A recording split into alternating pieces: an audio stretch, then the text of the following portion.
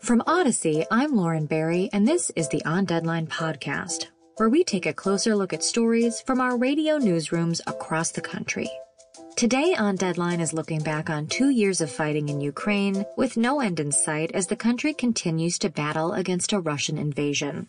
February 24th, 2022. That day now lives in infamy for the people of Ukraine and for more people around the globe impacted by the ongoing warfare. What Russia first declared was a special military operation along its border with Ukraine has since turned into the largest attack on a European country since World War II. Ukraine has lost 31,000 troops in the war, and countless more have been injured, according to the nation's president, Volodymyr Zelensky. By comparison, Zelensky said an estimated 180,000 Russian soldiers have been killed, and tens of thousands have been injured. But some nations have put those numbers even higher. For example, the United States believes Ukraine's casualties are actually closer to 70,000, while the United Kingdom's defense ministry estimates Russia's death toll could be as high as 350,000 people. No matter what way you look at it, this war has had a considerable human cost. And what's it all about? The motivation behind Russia's invasion seems to be twofold. First, Russia doesn't want Ukraine to join the North Atlantic Treaty Organization, also known as NATO. That's a military alliance between 29 European countries and 2 North American countries, with the purpose of preserving peace and security in the North Atlantic area. The second reason for the invasion can be boiled down to Russian President Vladimir Putin's ambition. Putin has shown countless times that he's willing to take risks to remain in power and to stretch his power, with the invasion of Ukraine being seen by many as a testing of the global waters. To share more on the invasion and the 2 years of fighting, Andrew Jenks, professor and Russian history scholar at California State University, Long Beach, joined Odyssey. So let's start with the Ukrainian government. They stopped sharing the number of dead among the military a long time ago. What do you think is going on there? What's our best estimate, and why are they doing this? Is it about morale? Well, yeah, it's probably about morale, but it's also, I think, just difficult to pinpoint exactly what the losses are. I mean, I've heard anywhere up to 50,000 Ukrainian soldiers that have died. That's not counting the civilian soldiers. Zelensky today said about 31,000, and the Russian dead soldiers around 120 to 150,000 or so. And again, this doesn't even count civilian deaths and the damage to infrastructure. So it's enormous, and I think that at a certain point, it becomes really difficult to continue telling your people that more people have died. What are other NATO allies pledging in support of Ukraine at this point? Well, other NATO allies are scared. They're scared because they think the United States is no longer going to be dependable. And also they're realizing that they're going to have to dramatically increase their military expenditures to prepare themselves against a possible Russian invasion, but also to funnel aid to Ukraine. So Germany has been especially sort of focused on trying to increase its military budgets. And they have been doing so, actually, compared to what they had done in the past. But again, I'm not sure that that's going to make a difference in the battlefield at this juncture. Biden just unloaded hundreds of more sanctions on Russia. Will they have any significant impact? No, they won't. I mean, the lesson of sanctions is that they never work. And what sanctions paradoxically do is that they make Russia more self-sufficient, and Russia can also turn to other countries to make up for the business it has lost with the West. So, for example, Russia is producing more oil now, getting more oil revenue now than it did before the war started. Russia's economy is now growing more than the German economy. So if you look at the economic statistics and what sanctions have done, the ones we've imposed in the past, Russia is actually more self-sufficient, more independent, and it's found alternative markets for its oil. So, no, it doesn't work. At this point, do you think Ukraine, Zelensky, will try to negotiate an end to the war that includes some sort of giving up of some of its land? In the past, he said that's not going to happen. Do you think that will happen? I'm not sure it can happen because Zelensky is also being pushed from his right to not give a single inch of territory and to take back everything that Russia has taken, including Crimea back in 2014. And I just don't think that he can afford politically, and perhaps even it might be at the cost of his life, to begin to compromise territory. But in fact, I think that's what has to happen. I mean, I would say that the best outcome would be a kind of frozen war where, you have low levels of conflict, and that Zelensky would manage the situation perhaps by giving a couple of compromises with territory and waiting for Putin to die. All right. And then just briefly before I let you go, switching gears slightly, Alexei Navalny, Putin killed him one way or another is what the general consensus is. And now the body has been given back to Navalny's mom. What do we know about a funeral and where it might be? And if it does happen, there's going to be a big turnout. There will be a big turnout, but depending, I mean, this is a really murky area, right? And I think that we're just going to have to wait and see what the Russian authorities will allow. They are perfectly aware that they don't want to turn this into some sort of political mobilization turning point for the opposition. On the other hand, there really is little ability of the opposition to stage broader kinds of protest on the occasion of the funeral of Navalny. The Russian authorities, the FSB, the secret police have done a good job of doing its sweeps and finding all the people that might participate in them. And the intimidation factor of getting rid of Navalny the way that the Russian authorities have, I think has had a profound silencing effect on the opposition.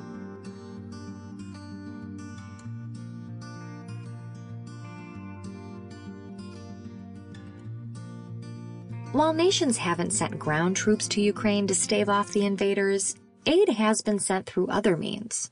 Weaponry, machines, funding, those have all been sent by Ukraine's allies, including the U.S.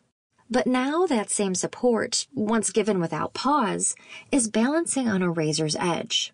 Since the start of the war, the U.S. has sent billions of dollars in funding to Ukraine, something that a majority of Americans were at first on board with. 2 years later, and the sentiment is beginning to change. ABC News polling found the number of Americans who felt the U.S. was doing too much to support Ukraine rose from 14% in April 2022 to 41% last September. Another survey from Harris Poll and the Quincy Institute found that 70% want talks to end the war. Nathan Tech, a Foreign Service officer and spokesman at the U.S. State Department, joined Odyssey to share more on the situation.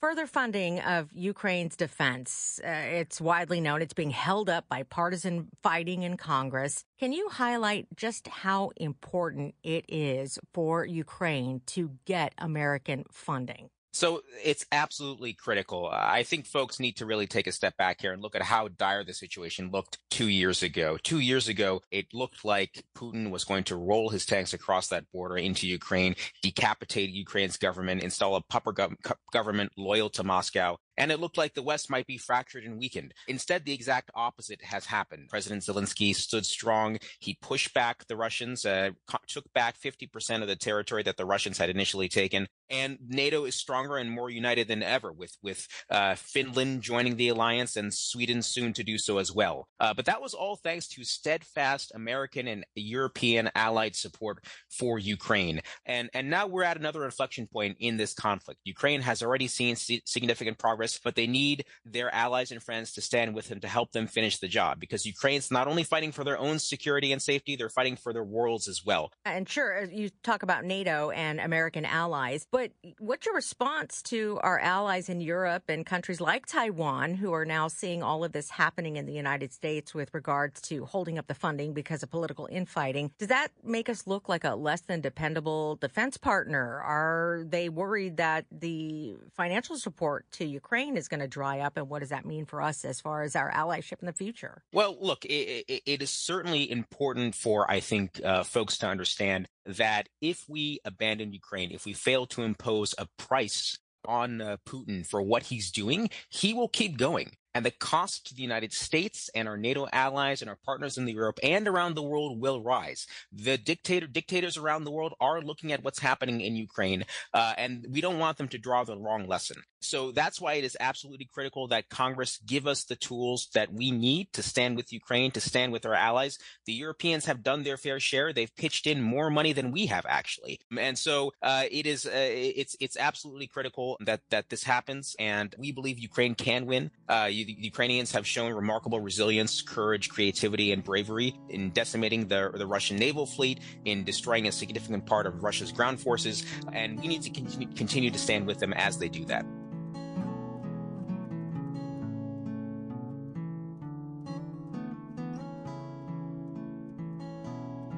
Like most things that end up in Congress, funding for Ukraine has become a partisan issue. Some Republicans want to use it as a budget bargaining chip, and Democrats are saying it's a humanitarian issue that demands the U.S. send funds.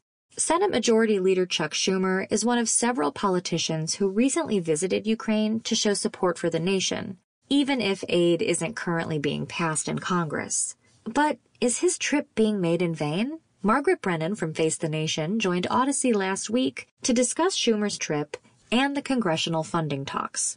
Senate Majority Leader Chuck Schumer is in Ukraine. He's trying to reassure President Volodymyr Zelensky and others there that Congress will come through with aid. Margaret, this is a surprise trip, and it's coming on the anniversary as the Ukraine war reaches its 2-year mark. Yes, this is a really sad moment for Ukrainians as they look at the 2-year mark in this war, and a moment where it appears that Russia's Vladimir Putin is emboldened just within recent days, having, as the U.S. says, been responsible for the killing of one of his main political opponents who was already behind bars, Alexei Navalny, and now looking at a situation where, despite international condemnation for the full-scale invasion of Ukraine, Russia is watching the U.S. Congress sit on a package of billions of dollars in military aid while they're on vacation, and without a clear timeline on whether or not the House of Representatives and the Republican Speaker of the House will put it forward for a vote to approve it. So this feels, I'm sure, for the Ukrainian ambassador to the United States like a dangerous moment in time. We're going to talk to her about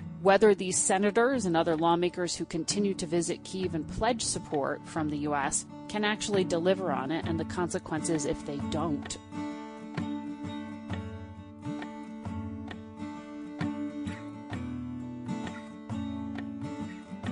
Many have wondered how long Russia's momentum could last. Ukraine put up a feistier battle against the Goliath than many expected. But instead of backing down or trying to broker peace, Russia appears to be preparing a new offensive against Ukraine. Zelensky said it could begin in early summer. The Associated Press noted that a new phase of the war has brought bleak developments for Ukraine. It said that, quote, Moscow's troops are driving in, smashing towns and cities with their superior firepower, despite suffering high losses of troops and equipment. General Richard Barons, a British military officer who is co-chair of a defense consultancy, also said this: as things stand, neither side has won. Neither side has lost. Neither side is anywhere near giving up, and both sides have pretty much exhausted the manpower and equipment that they started with. To continue, analysts agreed that Ukraine needs the $60 billion in military aid that's been languishing in the United States Congress. Reuters reported that House Democratic leader Hakeem Jeffries has said that he's leaving every legislative option on the table. Still, the funding faces an uphill battle in the House of Representatives, thanks in part to President Joe Biden's potential 2024 election challenger, former President Donald Trump. Trump is against the funding, and Republican House Speaker Mike Johnson is for Trump. In the White House, President Biden is pushing for the funding. Look, the Ukrainian people have fought so bravely and heroically, they've put so much on the line, and the idea that now, when they're running out of ammunition, we'd walk away? I find it absurd. That's what Biden told reporters following a recent call with Zelensky. He set up a meeting with congressional leaders this week to push talks forward. This show is produced by Joe Hiti, Christy Strawser, and Myron Kaplan. I'm Lauren Barry. Thanks for listening to On Deadline, Odyssey's serving of a top news story just for you. Subscribe on the Odyssey app or wherever you find your podcasts to stay informed.